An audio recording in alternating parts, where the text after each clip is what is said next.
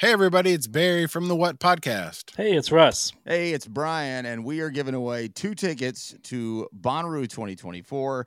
These are GA+, and they include camping. Russ, how do people get qualified? We want to hear your top artists to play on the Bonnaroo 2024 lineup.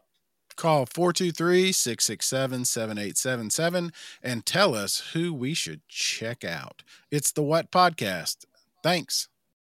Hi, I'm Danny Elfman. This is Shirley Manson. This is Debbie Harry. This is Chris Stein of Blondie. This is Roland Orzabal from Tears for Fears. This is Billy Idol. This is Alex Ebert, a.k.a. Edward Sharp, giving the story behind the song. Hi, this is Peter Chotty, host of The Story Behind the Song. Each month I speak to some of music's biggest artists to get the inside stories behind their most lasting and iconic songs. Join me for new episodes on the third Monday of every month on The Story Behind the Song from the Consequence Podcast Network, available wherever you get your podcasts.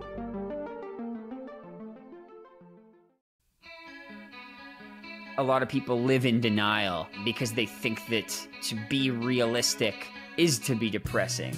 I'm Dr. Mike, host of Going There. It was the first song where I wrote about how I felt like my depression was killing me and I didn't want it. Going There breaks the stigma of mental health issues by having real, honest conversations with your favorite musicians, including Alessia Cara, Lizzie Hale, Jewel, Jason Isbell, Gerard Way, Lauren Gray, Shamir, and Bartees Strange. There was something there that was so raw, where I was like, wow, I can't believe someone would say that. Let's go there on Going There with Dr. Mike, brought to you by SoundMind Live and the Consequence Podcast Network every other Tuesday, wherever you get your podcasts.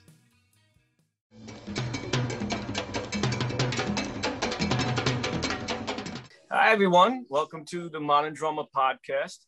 Our very special guest today is the one and only Sheila E. Hello, Sheila.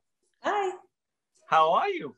I'm wonderful, thank you. How are you? Long time no see. Gosh. I know. I miss you. I think the last time we were together was Ringo's birthday, his 79th birthday. Something like that. Yeah, it was a couple of years or so ago. Yeah. Yeah. Oh, at Capitol. That's yes. right. That's right. We're always all at Capitol. Yeah. Yeah, great to see you again. You too. What I want to say right now is I want to say congratulations to you, because in the modern drummer history of the Readers Poll that we've been doing for almost 40 years, there has never been a woman eligible to even be nominated. And there were 2 women nominated this year, and you actually won. What? You are the first woman to ever be in the Modern Drummer Hall of Fame. Are you kidding me? So congratulations. Oh, thank you. Wow. Oh. Well deserved. And Sheila, this is the readers from throughout the world. We had an unprecedented response from all of our readers worldwide voting on this. And you did it. You've won the hearts and souls of millions of drummers and percussionists worldwide. Congratulations. Wow. Thank you so much. That's amazing. That's amazing. I can't even believe that. Hold on, I'm gonna change this sound. I knew that they were talking about, people nominating whomever, and so I wasn't really paying attention to it, and we were just saying, vote. I did one thing because someone said you can ask people to vote. So I said, hey, whomever you vote for, just go and vote for someone and be a part of the process. And I saw that Cindy and I were nominated, which I didn't know. No women had ever been nominated. That I did not know. Not for the Hall of Fame, no. So it's about time. And I'm just kind of like, I don't believe that. Like, it's 2021. That I'm the first. It doesn't even. Wow. You know something? And when we were looking at it, we didn't even realize it ourselves, because we were just, every year we just kind of talk about who it's going to be, whatever, but we don't know why it's taken this long. But it's just, I guess now is the time. So You are the first. So you made history for Modern Drummer. Thank you. Now let's talk about this. Tell us how you feel about that. What is your feeling? You've won so many prestigious awards. Wow. No, I'm humbled. I'm trying not to cry. I'm emotional. It's just hard to believe. It's like, you know, I don't, I don't know. It's just so crazy. It's hard to believe that it's taken this long, that I didn't know that there's never been a woman. And to say, like you said earlier, even to qualify that doesn't make sense to me either. There's so many incredible drummers in the world, like all over the world, and some of them just happen to be women. And there are a lot of women playing right now, like, and more than I've ever seen in my entire life. And for me to be the first, wow, I'm so humbled and grateful. Thank you. And thank you to all the people who voted for me, because uh, wow, I'm very thankful. Thank you so much. That's awesome. Wow. Yeah. Another first for me. That's great. Yeah, well deserved. Actually, really well deserved. The queen of percussion is now in the Modern Drummer Hall of Fame. Yay! Ah, that's beautiful. Let's talk a little bit about because I don't like the whole thing about, you know, women drummers, male drummers. I mean, everybody plays drums and that's it. But you know, there seems to be, like, back in the day, like when Modern Drummer first started 45 years ago, you know, there weren't a lot of female drummers, and like, because you grew up in a musical family, what advice do you have? Because now I'm so happy to see that there's more women than ever before playing drums. I mean, my God, there's sites, you know, that just honor women playing drums. There's contests. There's all these, you know, different things to get more women to play drums. And parents are supporting girls now to play drums. It's not like back in the day, they kind of didn't really, like, it wasn't a girl thing, which I don't like, you know. But so what advice do you have as a woman growing up in this business? What advice can you give our readers? Well, I mean, it's interesting. The advice that I got from my dad, my mom and my dad, really, but it was, I mean, I was fortunate to grow up in a home that had music constantly every single day. And the advice was from my parents was always to, you know, whatever you want to do, give it your 150%. Always just give it your all. And if you want to make it, if this is what you want to do, it's not going to be easy. You've got to fight for it. You have to really believe that you can. There will be a lot of no's, and I've had no's. I still get no's often, and that's okay, because there's certain situations that maybe we're not supposed to do yet, or we might not be ready, or maybe they're not ready. But the no's had turned into opportunities. So the advice was, you know, no's are opportunities. It doesn't mean that you're not qualified. Sometimes it just means maybe not this time or this season, because seasons change. But maybe it's not this door, but it's the other door that'll open for something else that might have been better for you than the one you really wanted. But because you went this way, this other opportunity, so that no gave you a blessing somewhere else. So it's just, there were so many no's, and there still are no's throughout my life. And that advice from my parents was to continue to just move forward. And when you figure out, or figure out what your passion is, you're just going to go for it. That passion then becomes your purpose, and you look at things differently. You feel differently about playing. That advice was probably the most important thing. Was when I found out, I knew what my passion was. Like, this is what I want to do. I felt it. I knew it. I believed it's like, this is it. I have to play drums and percussion.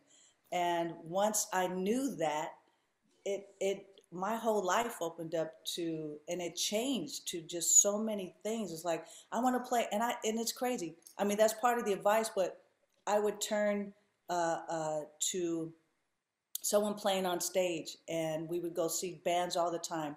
Local bands, famous people, it didn't matter. We just wanted to hear music, my brothers and I.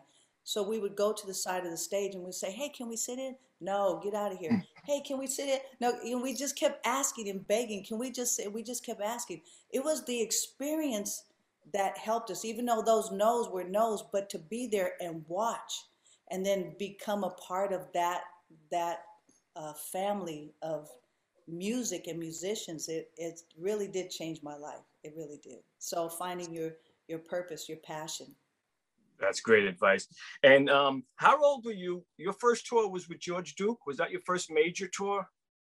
I mean, I would say no, because I went out on tour with my dad when I was 15. So I started with my dad first, the major tour with Azteca. That was the band that he had then in the 70s. And I was 15. And was your uncle in that? Was your uncle in that band that was in Santana? Yeah, so my uncle Coke and my dad started the band, but then my uncle Coke at that time was not in the band, and I joined the band with my dad. So that was the first time I knew that this is what I wanted to do at 15. And 2 weeks later, when I decided this is what I wanted to do by playing with my dad at that one show, 2 weeks later we went to Bogota, Colombia, and that was the first time I had been on a plane. It was the first time leaving the country, and I was on tour with my dad first.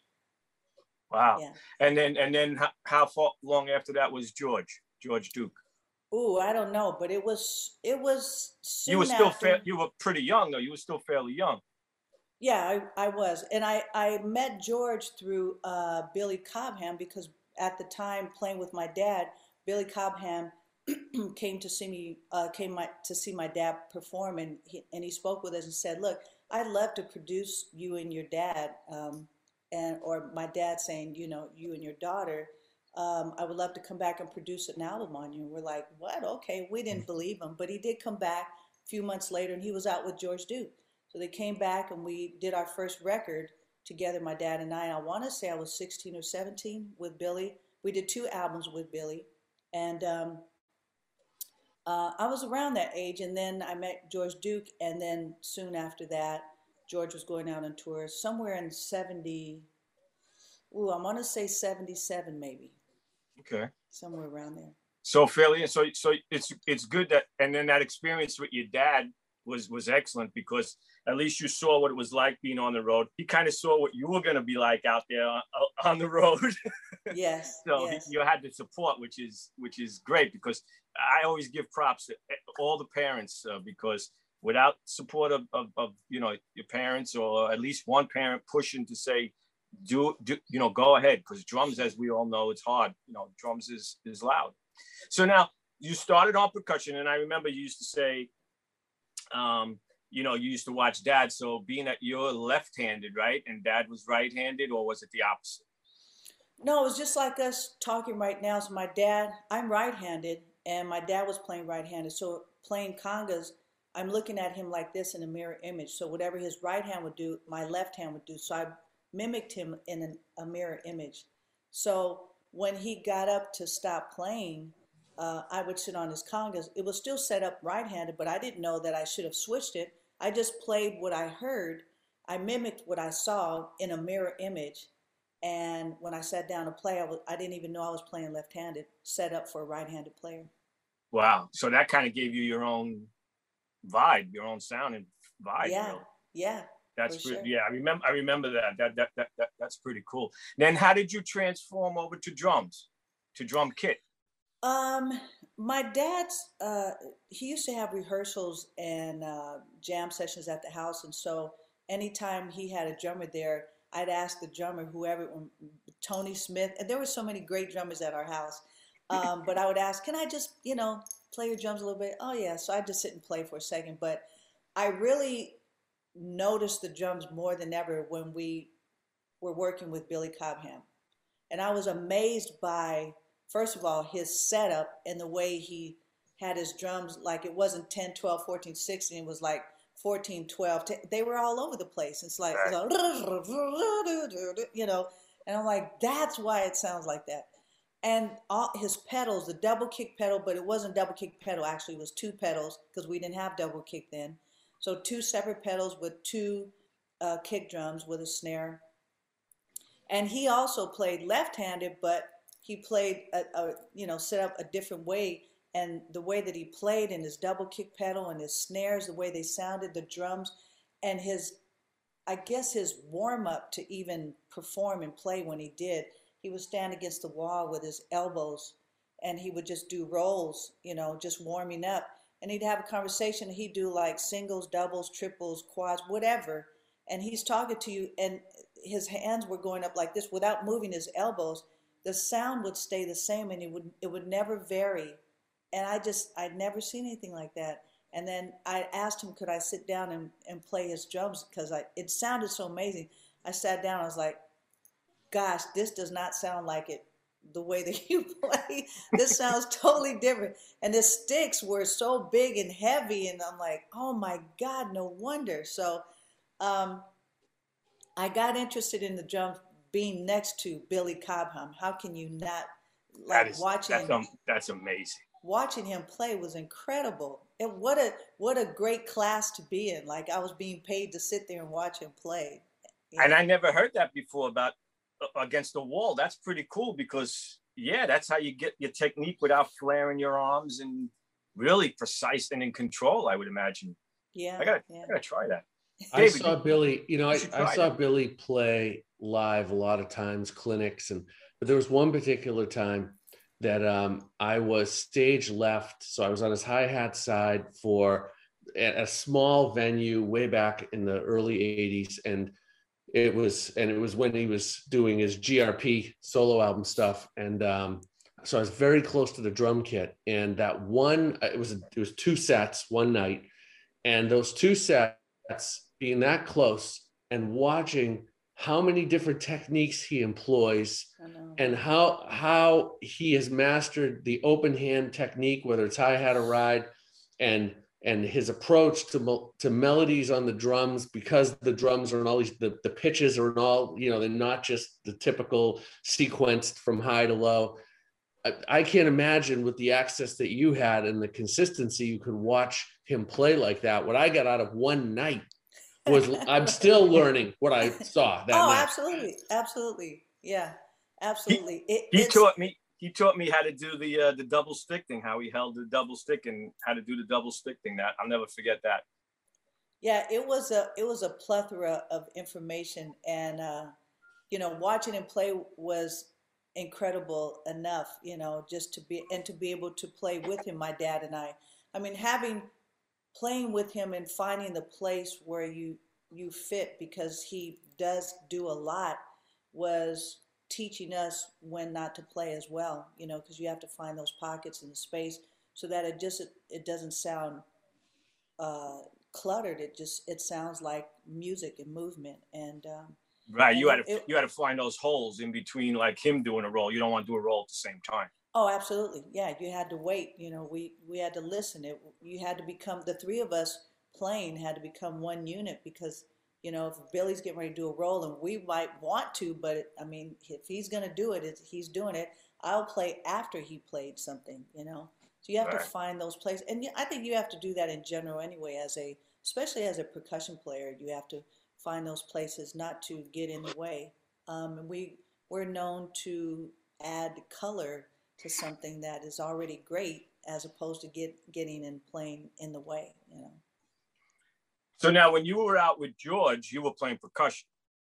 I played percussion. I was not the drummer. However, in the band, Ndugu wanted to go out in the front and play the rototoms, and because George had a song called "Reach for It," Ndugu wanted to be in the front and be the lead guy, because he had a lot of lines, and he's like, I want to go out in the front and play. He said, so why don't you, play drums? And that was the first time really playing drums in the band, was with George. And that one song, they're like, just play Reach for It. I'm like, what?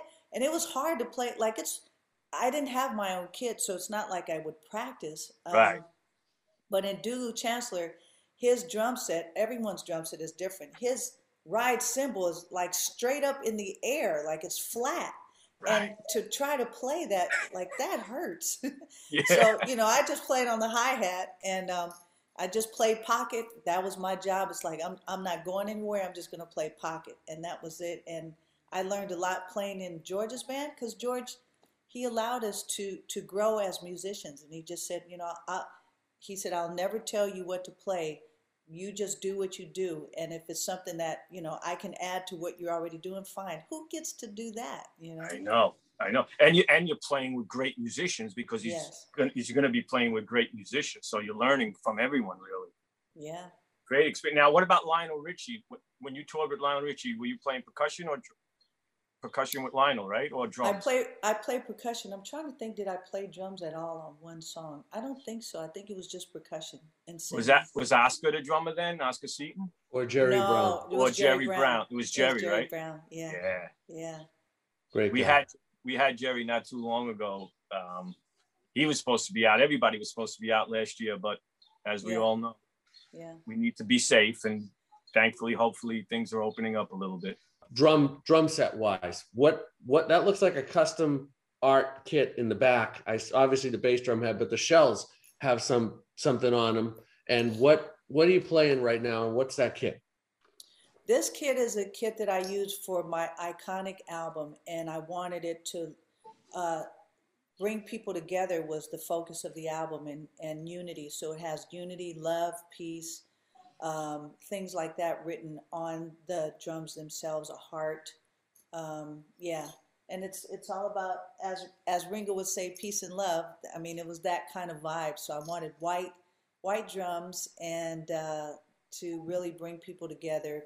And I had, and that's a DW drum workshop, DW drum set. And I also had them, LP side of it is make them asked to have white congas with the same thing on the drums and bongos. So everything looked cohesive with the vibe of the album. Beautiful kit. Thank you. Yeah, and you've been playing DW long? How long? It's interesting because I tell people when NAMM was really like popping and everyone was hanging out at NAMM. You know, everyone would show me, hey, you know, Sheila E., come over here. Let's endorse this. You can do it. We'll give you this. We'll pay you. And I'm like, no. I've only been to 2 drum companies my entire career thus far. I've only been to 2 cymbal companies my entire life thus far. If I like something, I'm going to stay there. I'm not one that was hopping back and forth because they were giving me. I only endorse what I believe. And so the first endorsement that I had was with Yamaha. And I actually, what's interesting, I found a letter that I wrote when I think I was 9 years old to Yamaha to say, I want to be a drummer, or something like that. Can you please give me some drum? I have it in my scrapbook in my house. I think I was 9 years old. That needs to go in her Legends book, Billy. Yeah. And it was just so funny. Like, I don't even remember thinking that I wanted to play drums. And then I thought, well, wait, I did, because I saw Karen Carpenter playing drums around, I think I was 9 or 10 years old. And when I saw the Beatles as well. So that made sense.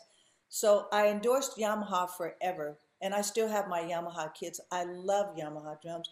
And then I switched over to DW, and I've been with them ever since. So it's been a really long time. Yeah, as long as I remember you, it's always DW and Paiste cymbals, correct? I started with Paiste, and I've been with Zildjian for a long time. Just those. An LP.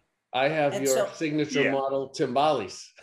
Yes. So and percussion, I started with LP, and then I switched over to Toka, and now I'm back with LP. Yeah. There you go. Yeah. Now, we brought up our good buddy Ringo. Let's talk about Ringo, because you did 3 tours, 2001, 2003, and 2006 as an all-star. And talk about playing like double drums and percussion and drums, and with a drum hero. Let's talk about that, the Ringo experience. What do you want to know? How did it come up? Like, did he reach out to you? Like, how did that come about? He reached out to my management at the time, and he asked, he just said, was I interested in being in one of his all-star groups? And, well, first of all, the funny thing is my manager at the time, she said, hey, I want to let you know you're going to be shocked who called to ask you to do something. I'm like, who? She said, Ringo. She didn't even finish his name. And I said, yes to whatever he's asking. I didn't even let her finish. I had no idea. I just said yes. She said, wait, I have to tell you what's happening. But he was doing his tour, and he said, and they explained to me what it was about and how he had different musicians. And we all played together, and we each do 2 of our songs, at least 2 of our songs. And he would play on one of my songs as well. And I'm like, what?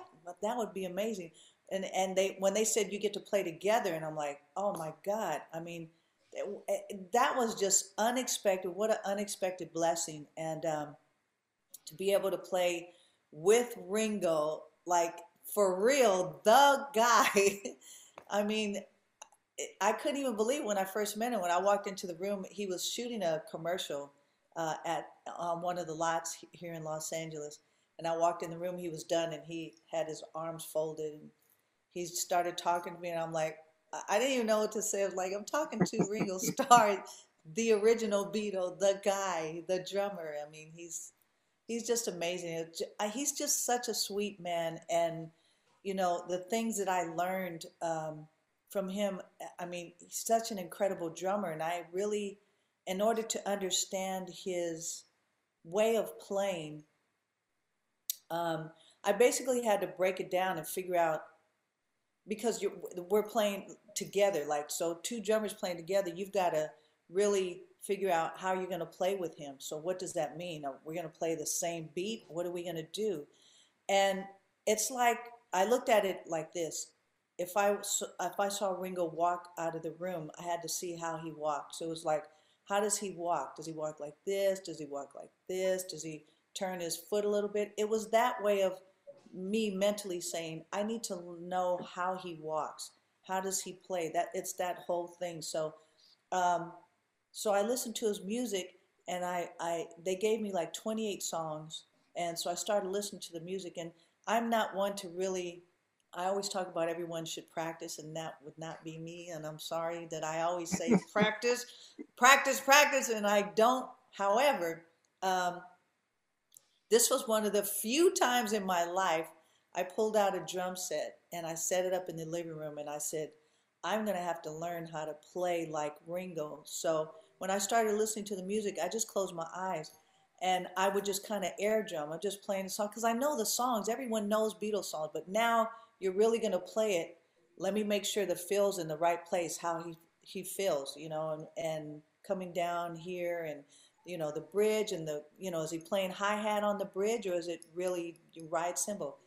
And every single time, the thing that astonished me the most was I'm playing, I'm closing my eyes, and when I got ready to do my fill, he had already started the fill. And I kept going, why is he's in time. It's not that he was rushing. It's when I thought that I would play the fill that I would normally would play, he was already like halfway done. And I kept saying, why can't I understand what is his walk? Why is he doing it? Then I figured out while he was playing, I didn't look at it. I'm listening, and I said, wait a minute. So by the time I play my hi-hat and I go to do my fill with my right hand, I figured he starts with his left. He went like this. So he's already there. So he went, da, da. He already started. He went like this. I'm thinking, oh, wait, that's it. That was the breakdown of, I can understand why he's already there, because by the time I go there, he's already on to the next one. And I was like, oh my God, that was really a trip for me. Eye-opening, right? There's a secret right there. Oh, it was for me. That opened up the door of like, I get it now. I understand at least some of it. And so it helped me to, if we're doing, you know, the fills to some of these songs that are iconic, that you know they're going to start there. That's why, you know, I had to change the way that I played. Wow. I know Jim Keltner, who we both know, he always told me that you're the only other person besides Jim that told me that you can tell. Jim always used to say he can tell how a drummer plays by the way he walks. Yeah. Oh, okay. Yeah, you can. I always say dance. You know, if a drummer can't dance, I think there's a problem. But let me say that there are a lot of drummers that can't dance, and they play really well. So I don't know about that myth. It's weird. It's interesting. Okay. But I thought so too. I'm like, if they can't dance, they can't, and they're not dancing in time, how are they going to play in time? Right. I don't know. There are a few drummers I know that dance very well, and that don't dance well, and they play very good. So wow. See, and I know a lot of drummers that can dance, and they're really good drummers. I don't. Yeah. Wow. And you, of course, I mean, you're a fantastic dancer. As a performer, I mean, you worked all that in.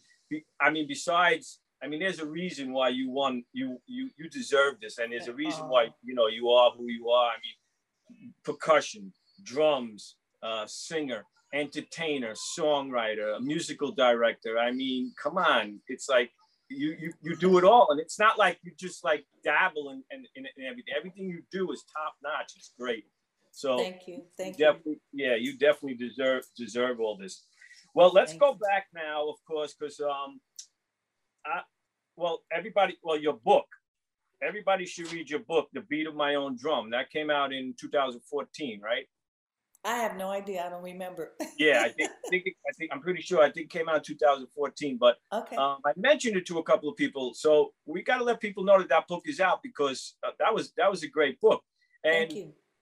The little touchy thing that I wanted to touch a little bit about the business side of things, which is advice again that you can give, is when I read the book, I knew a lot about you because I was a big fan. But when you were surprised that you were doing you had your hits and you were doing all these elaborate videos that MTV at the time was at its peak. And most of the time, those videos cost a fortune to make back then. And you were being billed for hair and makeup and to do these videos, and not realizing that you were going to have to pay for all that. Kinda. Yeah, it was a huge lesson to learn, because you're out on tour for over a year, and you come off tour looking at the bills that have to be paid, and you realize you're $900,000 in debt, and you're thinking, how did that happen? Wait a minute. The management and anybody who's just, if I ask for something, don't worry about it. Yep, we got it. We'll take care of it. I didn't know it meant that you said you were going to take care of it. Right. It was the small print. You have to read the small print. And that was a huge lesson. It really was. And so, we figured it out. And there were some other things that were happening that on the tour that were not supposed to happen. And it all got cleared up. But that was a big lesson to learn. And I think, and being in the music industry, especially now since things have changed so much, we really do have to find a way to make sure that business-wise we know what we're doing. And if we don't know, we have to ask questions until we really understand what it means. And it's okay to continue to ask questions. Don't be ashamed. Don't feel bad or, I'm sorry I have to ask this again. If you don't understand it, don't sign it, You really have to understand it. And I wish at the time that I would have taken a business course, in school, but I left so early. And so I learned the hard way, and I'm still learning because things are changing constantly, and the way that we, as artists, as musicians, how are we making a living? There's things have changed now. Yeah. Right. No, it's true, because a lot of people, all of us, when we're growing up, we're just so passionate about playing that, of course, we all play for free. We don't do it, Absolutely. If you're doing it for the money, that's the first thing I tell everybody. When they come to me and they say, hey, I want to be rich and famous, I'm like, yeah, that's not what you want. You want to be a great musician and hope that you can make a living. And, but a lot of us, that's so it's good advice, for people to hear that they should pay attention to the business, because it is a business. Yeah, I remember. And you were big at that time. It's not like you were just an unknown, No, that was at the height. Yeah. No, it was interesting, even playing early on when I first started playing, and I was like, this is what I want to do. This is my passion. I didn't realize that I somewhat felt offended being paid for something that I really loved to do. So at the beginning, I was like, please, to keep your money. Don't give me any money. No. I'm doing this because I love to do this, And then Pops pulled me aside and he said, do you see the refrigerator? We need some food. let's go in there. You make your deals. You know, it's okay to get paid. And I'm like, really? Well, I mean, you know, do I just accept, you know, what they offer or what, you know? It was a process. I just didn't know because I was like, I don't need to get paid. This is something I really love to do, and this is my passion. And then I thought about it. It's like, well, how am I going to make a living if I don't receive money? Right. Because as you get older and more responsibilities come, you realize I need a job. Wait a minute, I have a job, but I'm not getting paid. Right. So now, well, talking about that period now, we have to talk a little bit about, you know, Prince. I mean, talk about great drummers. I mean, unfortunately, I was just starting to actually become, I wouldn't say friends, but I was actually becoming friends with Prince shortly before he passed because of our dear friend, John Blackwell. And I got to spend a lot of time with him. I mean, Prince himself was just an incredible drummer. And I know your relationship goes, you know, the whole entire, you know, love him, hate him at times. We all, you know, I know sometimes he was hard, but we all love him. But as far as a musician, I mean, my God, the man was a musical genius. We all seen it for our own eyes. We all, how did that come about? How did you and that whole Prince thing start? It started with the George Duke era. When I first started playing with George Duke in the 70s, Prince saw me play drums on the song Reach For It because, again, Duke was in the front. And so we played Don Kirshner's Midnight Special or the Rock Concert. Oh, Rock. Yeah, right, and Midnight Special. So we played those shows, and at the time, those shows, they weren't just one genre of music. It was everyone playing this. You have from Slide to James Brown to Creedence Clearwater to, you know, Grateful Dead. I mean, everyone was on the show. It was a mixture of different genres of music. So we were able to play on that show, and we played that song. So I played drums. So when I first met Prince, right when I think his album had just come out. Yeah, it was, because I went to see him play. Sorry. Yeah, I went to see him perform. And he was playing in the Bay Area.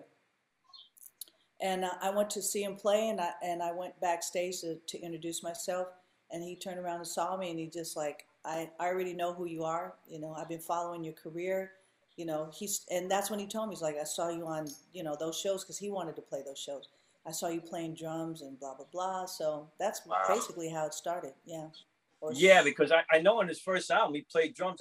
I was the song With You, where it's very Billy Cobham influence. And he told me that when I interviewed him, that he was into Billy Cobham. And I knew he was a great drummer, but I didn't expect him to say, you know, that he was into Billy Cobham. We played, was it Stratosphere? Is that a Billy Cobham song? Yeah. Yeah. Yep. That we played that a lot in his band. Stratus. Yeah. Yes. Yeah, he was a big. Starts with the drum roll. Yeah. Yeah. Yeah, where he does that typical fill that he. Oh my God, it's a classic Billy Cobham fill. So, and then you toured. How long? How many years did you tour with Prince? I mean, collectively, I've never even thought about it because we were. I don't even know. Maybe so. The Purple Rain tours. The Purple Rain tour started in '84, but we were already working together because we had started recording in '83, I think, yeah. And then I left after Love Sexy around '89 or '90 because I wanted to do my other record. So I finished that record, Sex Symbol. And then I left for about a year because my back went out and everything, but I was still living in Minneapolis, and so I just did some work at home with him, in Minneapolis, I should say. But I was always there, in and out, and then he'd call me to do the dates, and we'd come back, and then or call me to open up with my band, and then musicology tour. So I mean, collectively, I've never even really thought about it because I feel like there were periods of time I left for like a year or something. It just took a break to do my own thing or go play with some other artists, and then come back And then you always sat in with him at times, because I remember I sat with Pops and one of your nieces at the Forum in LA, you came over to say, you know, make sure Pops was good, you know, and he was sitting right in front of us. And I think I even said to you, he's good. I'll keep an eye. And then you were like, okay, I'm going to go sit in now. And then next thing I know, you were on stage. John was in the band, of course. And, and you were sitting in. So, yeah, I mean, you, of course, you're so associated with him because of that from year to year. And then the Sign of the Times, I mean, that's mostly all you. Now, when you were in the studio with him, because I know from John's experience, how did he decide, like, if he was going to play drums, or did you play drums on that whole album? No, there was no deciding. There never was. No one ever discussed who was going to do what. We would, you know, if he said show up at the studio at 3 a.m, we'd go in the studio, and the drums are set up or whatever. And if he's on the drums, then I'll go to percussion. Or, you know, if he's got his bass out, a guitar, and I go sit on the drums, and he'll say, you know, he starts counting off a song, we start playing. I mean, if I get called in to do percussion, that's different. But it was, you know, sometimes John was playing drums, and I then overdub, or we would play live and I'd play percussion. The Sign of the Times tour is what I played everything on, except for we switched on one song, Beautiful Nights. But the whole Sign of the Times tour, I played drums. And actually, that was the first time, I have to say, and that's why I wanted to do it. It was the first time that I was a drummer for an entire show as a drummer. I had never played drums for an entire show. And I was like, because I told him, I was like, I want to go play drums with someone. And I want to go play. I want to play music, you know. And he said, well, I'm going to change my band. So, you know, let's start a band together. I said, okay. And then it became Sign of the Times. And it's not like we started a band together. It was his band. But I brought a couple of my musicians from my band, and he kept a couple of his musicians, and then formed Sign of the Times band. Oh, yeah.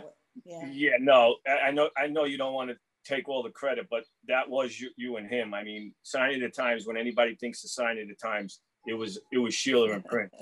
or Prince and Sheila, however you want it, but it was always the two of you for that, without a doubt. No, it's all him. It's his music, is his, you know, his ideas. And, you know, I think that's what's really cool, being when we would record and even jam, you know, being in an environment of having people around you that, you know, if you wanted to change genres or vibes, or, you know, throw in a little Miles Davis horn part, or, you know, Charlie Parker or something, and then be able to play, you know, we would bring in, Eric Leeds and I would just bring all kind of salsa music in, and different jazz stuff. And that influence to be able to, then with part of my band, that Oakland thing, we would just, you know, the jam sessions were so much fun, you know. But, you know, he was just brilliant. He knew what he wanted, and it was just nice that we were able to do that, and even bring things to the table as well that made it different than what he would even think, you know. Right. Yeah, no, when he brought you into the band, that was a big changeover for him. I mean, like I said, you know, yes, it was Prince and it was his music and everything, but you at that period were a big part of that sound and of his career at that time. No doubt about it. Well, thank you. So tell me about the new business that you're getting into with your candle collection. I think it's pretty cool. I love some of the names, and thank you. Yeah, smell them. I know they smell pretty amazing. I wish that they could do something where you could smell like, oh, it smells like this. Yeah, right. Hey, let me tell you something. Someday it might be. I'm sure. Yes. Yeah. So I started a candle line. I worked on this for like 2 years with these two young ladies, Kenley and Trisha, and we started this, and finally it came to fruition. It would have been last year, but again, with things happening, who was going to do anything? But yeah, 3 collections: Glamorous Life, Love Bazaar, and Erotic Collection. And so these are the 8.5 and size candles. If you want to take these home, dun, dun, dun, dun. Yes. Very take these cool. home. You can keep these at home, and then the smaller size. These are the travel size. So these are pretty cool, and these are tin. The other ones are glass, and these are tin. God, that smells good. I'm sorry. That smells so good. And each candle, you also get box matches. We thought that this was really cool. So you can get box matches. It comes with it. And Nice. And the back of it are my lip. I took a paper towel in my kitchen. I put my lips on it. And I said, make this, which is also in my show. You can see that the lips on the back of the show. It's the same thing. So you get to take me home. That's very cool. Those look fantastic. Where can people get them? So you can go to SheilaE.com. Yeah, SheilaE.com and order them. And we're running out. Actually, we're just about sold out of everything. So we're going to make another order, which is pretty cool. Yay! Nice. Thank you. And your TV show. I've been watching the TV show. So let's talk a little bit about our good mutual friend Fred Armisen, because we just had Fred on the cover with Eric Lederman, who's the one of the show producers, and I saw Fred on your show. Oh no, he's a great friend, and I think he's a good drummer. He doesn't think he's a good drummer, and he plays everything. And so I told him, I said, when I do my show, I want you to come over. And he says, okay. And I surprised him, because initially I wasn't going to tell him that my dad was going to be there, and because he loves my dad. He loves my dad's music. So anyway, I ended up telling him, I said, I just want to let you know, because this is when COVID was, really running rampant, and we weren't sure if we were going to have people still coming to the house. We all got tested, and I said, I just want to let you know my dad's going to be. He was like, what? Your dad's going to be like in prison? Like, I get to meet your dad? He had never met him. I said, yeah. He goes, okay, I can't wait. So he comes in, and I didn't tell him that we were going to jam. We ended up jamming at the end. I brought these little LP box congas and bongos and things, and we just jammed. And I ended up singing either Love Bizarre or Glamorous Life. And he loved it. He had a great time. And he showed us, I think it was the cassette of my dad and I, or one of the records, but it was a cassette. And he's like, you can't have this. I just want to show it to you. And he wanted to show Pops that he had that record. It's very cool. He's a great guy. I know. When we did the interview, he loves timbales. He's just fascinated with timbales. And of course, he spoke about you. And then you, before that, you were in his Netflix comedy, Stand Up for Drummers. Oh, right. You're in that. That's pretty funny, because he is pretty funny. I mean, he's a talented guy. Oh my God. Yeah. He was saying, we're going to do something. Now we'll figure it out. And they had something written, and then we just kind of go off script. He said, let's just kind of talk about it, and we'll just do whatever. So, and they had these pedals that had 8 pedals that were connected together. And then I just kind of improv some stuff. He told me, let's try this. I mean, he asked me to do this and do that. I just loved working with him. It was, because I love him anyway. I'm such a fan. And that was actually, I think, the first time I met him.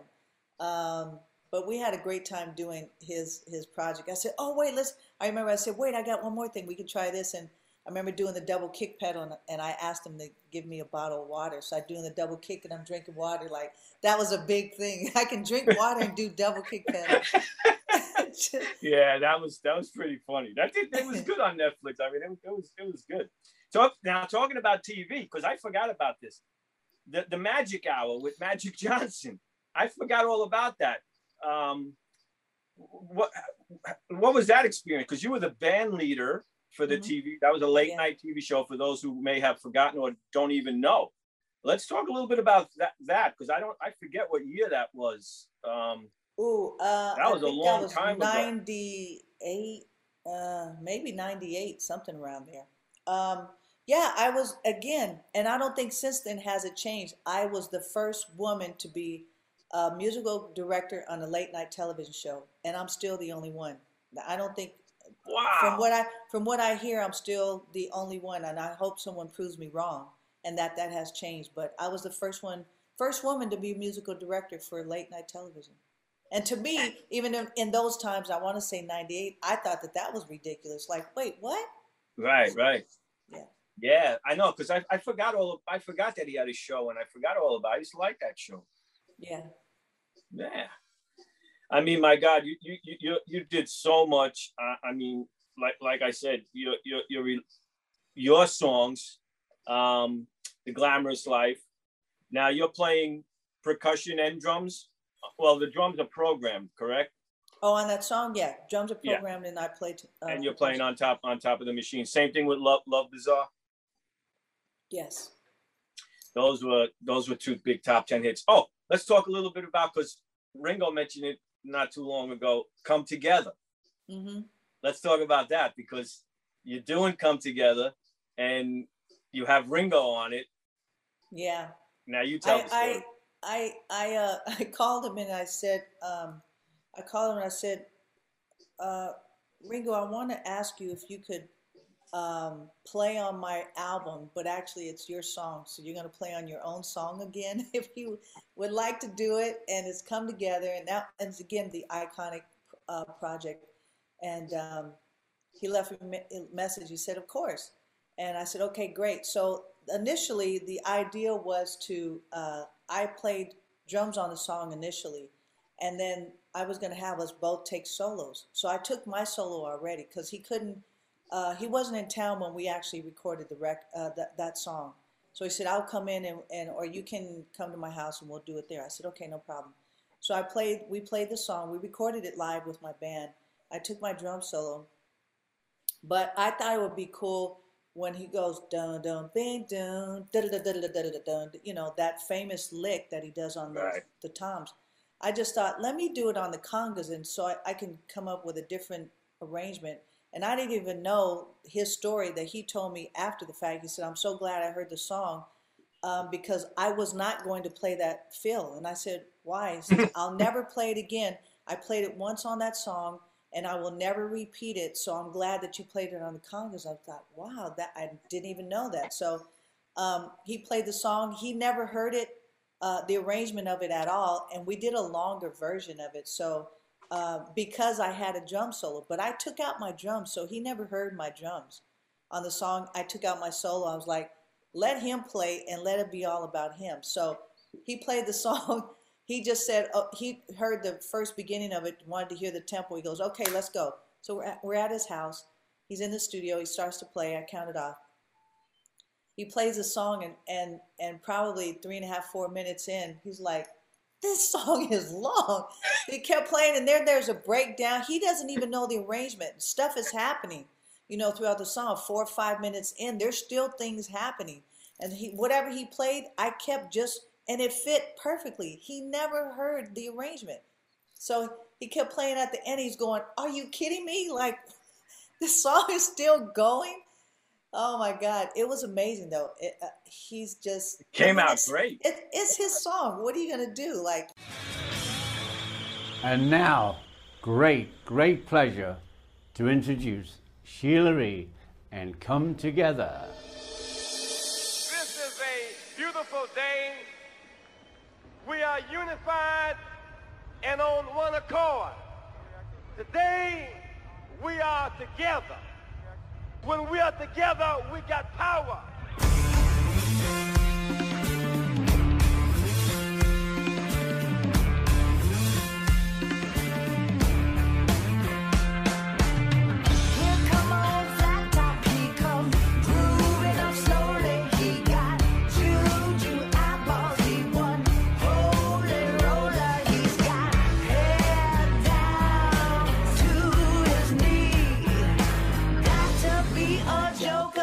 He's so hard to please.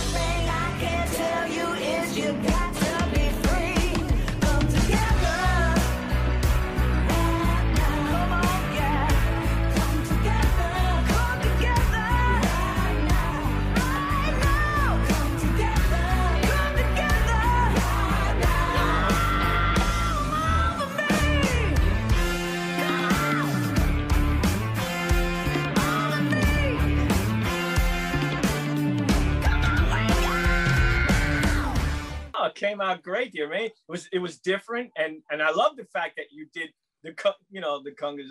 It was great. It's a great the arrangement. fill on the congas was something that I just thought would be cool, but I didn't know that he wasn't going to play the fill anyway, so it worked out great. Yeah, that was fantastic. Well, before we let you go, the Modern Drummer Festival. You played the Modern Drummer Festival twice, I believe. What year was that? I don't know. But I think the first time you did it, I think Roy Haynes was on that bill. Because because I was being yelled at because he didn't like the car that he was picked up in. and you were being a little bit of a diva. I'm sure. But not to me. I was the only one allowed in your dressing room. Lynn would come get me and go, Sheila wants to ask you a question. And then I was the only one allowed in your dressing room. And then I would relate, whatever it was. But I was getting yelled at by Roy because I believe it was Roy that I don't know, the car that they sent, he said it had writing, graffiti on it, but it was the sign of the car service car. Sure. But then you played again with the Santana. There was something all percussion. It was only percussion when you played the second time. Oh, right. I remember now. It was me, Raul Rico, and Carl Pedazo. And Carl, right. Yes, we did that thing together. And that was, I remember that was a big deal because I actually had, my tech at the time, we built this special drum set, like, the frame of it to make it look different. I remember I wore all white, and we just talked about what we were going to do. We couldn't rehearse anything. We were backstage talking about what we were going to play before we went on stage. That's what we did. Yeah, that was a great performance. That was a great time. Yeah, that was really cool. I wonder if they have that on DVD. I got to check that to see if they have that. Do you know what year I was on the cover of Modern Drummer? I was on once before, I think. I'm pretty sure. Yeah. And I want to say it was 1990, I think, or 91. And I had an afro. Actually, if you go to the Modern Drummer website right now, we have a whole bunch of covers. You're one of the covers that are up there. Really? Okay. Yeah, it just happened to be Tony, who does social media. He came, just got a collage of covers, and your covers up there. Oh, awesome! I think you have a little bun. I think it's the one that. It's a big bun. My hair's pulled up with an afro. Yeah. So you've only been on the cover once, no? Yes, only once. Only once. Really? Only once in the history of my career that I know of. It's only been once. Well, guess what? Look at now. The cover again, making history as the first woman to win the Modern Drummer Hall of Fame. So what a cover this is to have. I want to thank a time where everybody really could use the inspiration that you bring and that your career personifies. And we're so proud and we're so excited and honored. I just want to say to those who, you sometimes you feel like, what else can I do? Or, you might want to stop, or you're frustrated. It's just, I have a bucket list, and that bucket list, I'm doing things that have been on the list for 30 years, and I'm still checking things off. I never give up look at that list and go, wait a minute, I forgot I just did this, or now finally, this something I want to do, 30 years has been on there, and I just recently did it, and I'm like, just don't ever give up. So even though, again, I've been on the cover once, I'm still playing. I still love to play. It's my passion. And look at what happened. And now another first. Just never give up. And you just never know. You never know. Well, you deserve it, believe me, because I love you. So thank you. Thank you so much for taking this time. David, is there anything that you want to? Thank you, Sheila. And you're welcome. Yeah, it's amazing to have shared this time together, and thank you for sharing all of your whole history and some of these incredible moments that we'd be here for a month if you shared even a fraction of them. But the ones that you did, and early years with Billy Cobham and just everything from there, Prince, and right up to what you're doing now. And congratulations on the Hall of Fame. Congratulations on your candles that you've released. And I want everybody to check those out and just onward and upward. Thank you very much. I appreciate it. Thank you so much. Thank you so much, guys. I really appreciate it. Yes, Thank you. And we'll be in touch. All right, bye. Artist anymore. I just want to go play with people. I was like, okay, want to play in my band? I'm like, sure. Now 63 years old, Sheila is not slowing down. She's on the cover of this special issue of Modern Drummer magazine. She's the first woman ever voted into their Hall of Fame. Yeah, we made history with that one. I'm really honored. I'm humbled. Hey, everybody, it's Barry from the What Podcast. Hey, it's Russ. Hey, it's Brian, and we are giving away 2 tickets to Bonnaroo 2024. These are GA+, and they include camping. Russ, how do people get qualified? We want to hear your top artists to play on the Bonnaroo 2024 lineup. Call 423-667-7877 and tell us who we should check out. It's the What Podcast. Thanks. Hey, everybody, it's Barry from the What Podcast. Hey, it's Russ. Hey, it's Brian, and we are giving away 2 tickets to Bonnaroo 2024. These are GA+, and they include camping. Russ, how do people get qualified? We want to hear your top artists to play on the Bonnaroo 2024 lineup. Call 423-667-7877 and tell us who we should check out. It's the What Podcast. Thanks.